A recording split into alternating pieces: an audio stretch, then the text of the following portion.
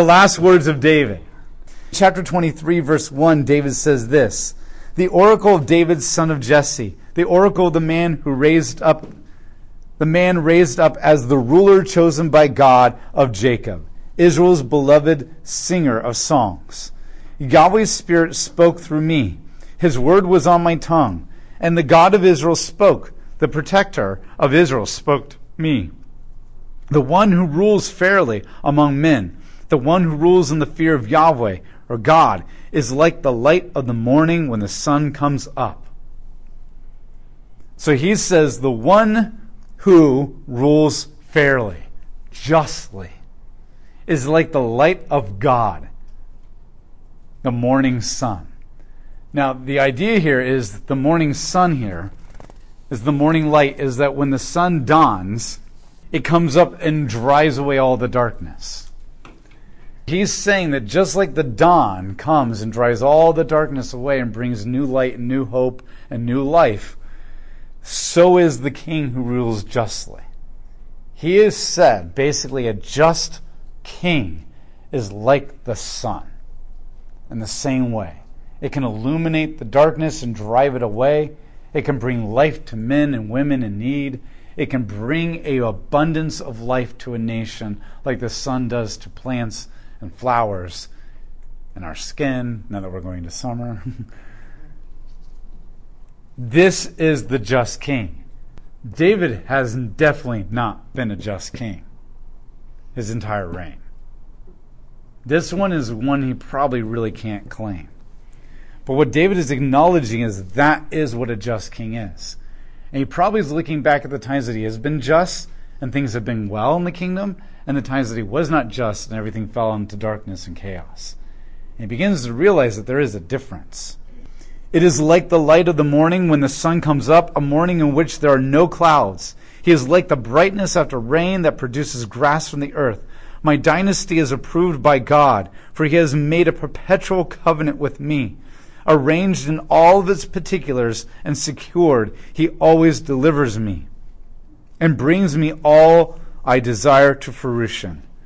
But evil people like thorns all around them are tossed away, for they cannot be held in the hand. The one who touches them must use an iron instrument or wooden shaft of a spear. They are completely burned up right where they lie. The last thing that David says when he ends his life, so to speak, is, I get now what a righteous, just king really is. I get now why God wants us to be just rulers. I get the life that just rulers can bring to a nation, to a people group. Notice he doesn't say, though, and I've been that. He said he was blameless. He said he hadn't rejected the law of God. But he never said that he had been that just ruler. What he says instead is, and God has made a covenant with me. All other non-just rulers are brought down. But I'm still here because God made a covenant with me. And everybody who comes to threaten this covenant, everybody who comes to threaten my descendants are driven away and burned up by God. He is the one who protects my covenant. And this is powerful. Because remember, the true leader is the one who submits to the authority of the sovereign king over the universe. But the true leader is also the one that is able to execute justice. And that's a huge theme throughout the Bible. When we get to kings, justice is going to be huge to God. When we get to the prophets, he's going to rip Israel a new one for their lack of social justice. And when we get to Jesus, the whole point of why he's worthy to be king is because of his justice. Justice is huge to God. And so what David is saying is, I get that this is probably one of the greatest things that a king should pursue, that a leader should pursue, that the head of anything should pursue, is being just. Because being just is like the sun to nature. And the only reason I'm still here is because God's character, God's promises, and God is protecting his covenant with me. And those are David's last words. God is good, and what he desires is true. And the only reason I am here when I have not been that is because of God's gracious character. Because the law should have justly grinded me to the ground. But the promises of God are allowing me to last forever. And that's important because this is not an accident that David's idea, his last words, match up with the total purpose of the author. But it's also not an accident that it's leading us right into the book of Kings. And when we get to the book of Kings, you're going to see Israel split into two factions. It's going to be the kingdom of the north called Israel, the 10 tribes in the north. And it's going to be the kingdom of the south called Judah. And the kings of the north are going to sin, and even reject God and his laws. The people of the south, not all of them, but a lot of them are going to sin, and rebel against God and reject the laws of God.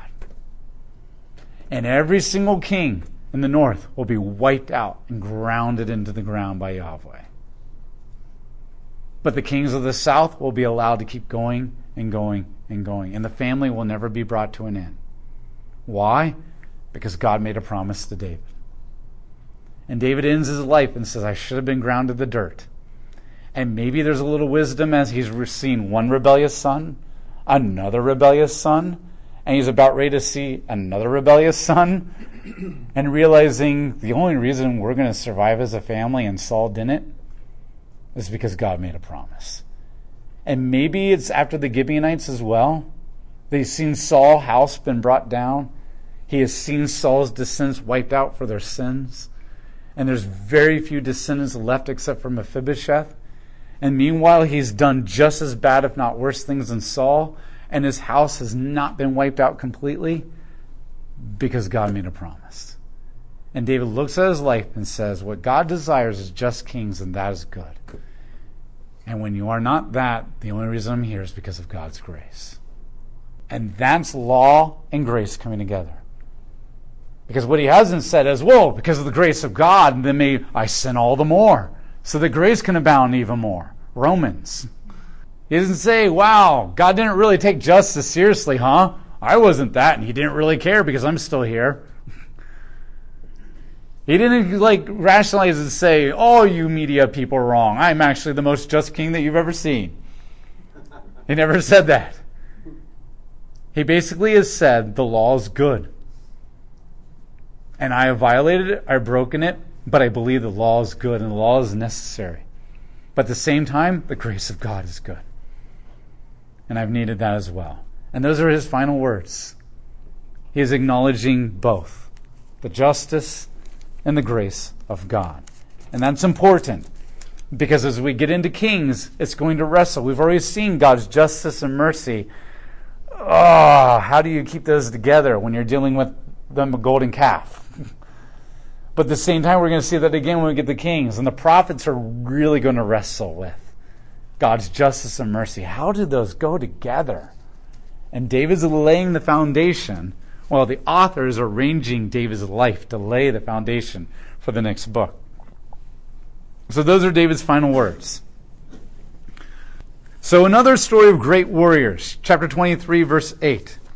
These are the names of David's warriors. Josheb, Bashashabath, Takigumite was the head of the officers. He killed 800 men with his spear in battle. And next in command was Eleazar, son of Dodo, the son of Ahiah. He was one of the 3 warriors who were with David when he defied the Philistines who were assembled there for battle. And when the men of Israel retreated, he stood his ground and fought the Philistines until his hand grew so tired that it seemed to stuck to his sword. Yahweh gave a great victory on that day, and when the army returned to him, the only thing left to do was to plunder the corpses. This is interesting because once again we have warriors that are becoming weak. They're wearing out. And their flesh is weak, and they are so tired, it's almost like they can't do anything anymore. Yet, they are so faithful to God that God is rewarding that with the ability to persevere. And this is the idea that God keeps communicating. The flesh is weak, but the spirit is strong. And if you trust in God, yes, it may be uncomfortable. God never promised a comfortable, happy-go-lucky life. There may be pain involved. There may be trials. It may be difficult. You may feel giving up. But God will give you the strength to keep going. He'll give you the strength to keep going. Verse 11, next in command was Shammah, son of Agi, the Herite. And when the Philistines assembled at Lehi, where there happened to be an area of a field that was full of lentils, the army retreated before the Philistines. But he made a stand in the middle of that area, and he defended it, and he defeated the Philistines, and Yahweh gave him a great victory. Verse 13, at that time of the harvest, 3 of the 30 leaders went down to David at the cave of Adullam, and a band of Philistines was camped in the valley of Rephaim. And David was in the stronghold at that time, while a Philistine garrison was in Bethlehem. And David was thirsty, and said, how I wish someone would give me some water to drink from the cistern of Bethlehem near the gate. So the three elite warriors broke through the Philistine forces, drew some water from the cistern of Bethlehem near the gate, and they carried it back to David. But he refused to drink it, and he poured it out as a drink offering to Yahweh. And he said, O Yahweh, I will do this. I will not do this. It is equivalent to the blood of men who risked their lives by going. So he refused to drink it, and such were the exploits of the 3 elite warriors. That is absolutely stupid, but incredibly brave and loyal. I mean, seriously, you did that just for a drink of water? You do, like, the Philistines were warriors. But what it shows is they are so loyal to David. We haven't seen anybody in Scripture, really, that has inspired that loyalty. I mean, yes, Joshua is great, and we saw loyalty to him, but the men's loyalty to Joshua has never been described like this. And in Moses' own words, they were never loyal to him like this. There was something about David that inspired stupid loyalty. And I guess that's not the right way. It is loyalty that can lead to doing stupid things because they're so devoted to him. And they broke through. But what is so amazing is that David could say, wow, aren't I awesome? These guys think I'm that great. I mean, that's what we do when celebrities become famous and thousands of people in the stadium are celebrating and worshiping them, like the Beatles or Rihanna or Lady Gaga, and they're just worshiping, and they walk away and they get these big heads and they become arrogant. Jay-Z is being worshipped by all these people, and he becomes so arrogant, he comes out with a song called I Am God. David could very easily do that. We know he has a pride issue. But instead, he realized that this is all because of Yahweh. And one of the offerings that God required was a libation offering. Typically blood, but it could also be water, because water was incredibly valuable in the ancient world. And to pour it out is a way of giving it to God. And he's saying, I'm acknowledging that all these victories, the loyalty of my men, whatever they see in me, whatever has inspired this, is all because you have given it to me, Yahweh. And I am not worthy to drink this drink, because this drink was offered to me only because of what I have, and only because of what I have has come from God. That's huge. That's huge. To do that with your skills and your talents, and when people praise you. I had this professor at seminary, his name was Howard Hendricks, some of you might know him, but he always called it afterwards, when everybody tells you did a great job, he called it the glorification of the worm. Because then the prophets were called worms.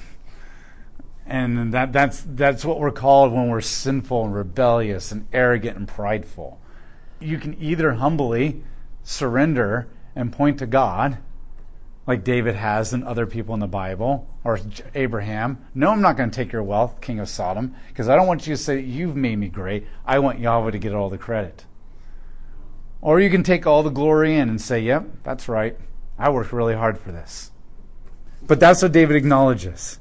Verse 18, Abishai, the son of Zeruiah, the brother of Joab, was head of the 3. He killed 300 men with a spear and gained fame among the 3. And from the 3, he was given honor, and he became their officer, and even though he was not one of the 3. So we don't know if he killed that many people all at one time or over a period of time. But still, no matter what, that's amazing. Benaiah, son of Jehoiada, was a brave warrior from Kabzeel, who performed great exploits. He struck down the 2 sons of Ariel of Moab, and he also went down and killed a lion in the cistern on a snowy day. Killing a lion is amazing enough. Going down inside of a cistern with a lion is another thing when it's all covered and filled with snow. Like, seriously. This is like when I was a kid. We walked uphill 3 miles in the snow every single day, both there and back. Okay, but that's what he did. He jumped into a hole with a lion filled with snow, and he killed him with his bare hands because Yahweh was with him. He also killed an impressive-looking Egyptian. Yeah, huge man. The Egyptian wielded a spear. He grabbed the spear out of the Egyptian's hand and killed him with his own spear. That's like Hollywood fight scenes right there. Such were the exploits of Benaiah, son of Jehoiada, who gained fame from among the 3 elite warriors, and he received honor from the 30 warriors, though he was not one of the 3 elite warriors. David put him in charge of his bodyguard. What's the point of this? But he wasn't a part of the 3 elite? The 3 elite are pretty amazing. But the people who are not in the 3 elite, they're pretty amazing too. Now he goes on and just lists all the warriors. The other 30 warriors in addition to the 3 elite. And the idea is that God was working in these guys' hearts. God is working. God brought these men. We don't find such warriors surrounding Saul. We're not going to find these warriors surrounding future kings to come. But because David was a man after God's own heart, God brought the best into his life. And he built a dream team for David. But a dream team that got that it was really God. And David has this dream team and still is humble enough to say, but it's all God. It's all God. This is who David is.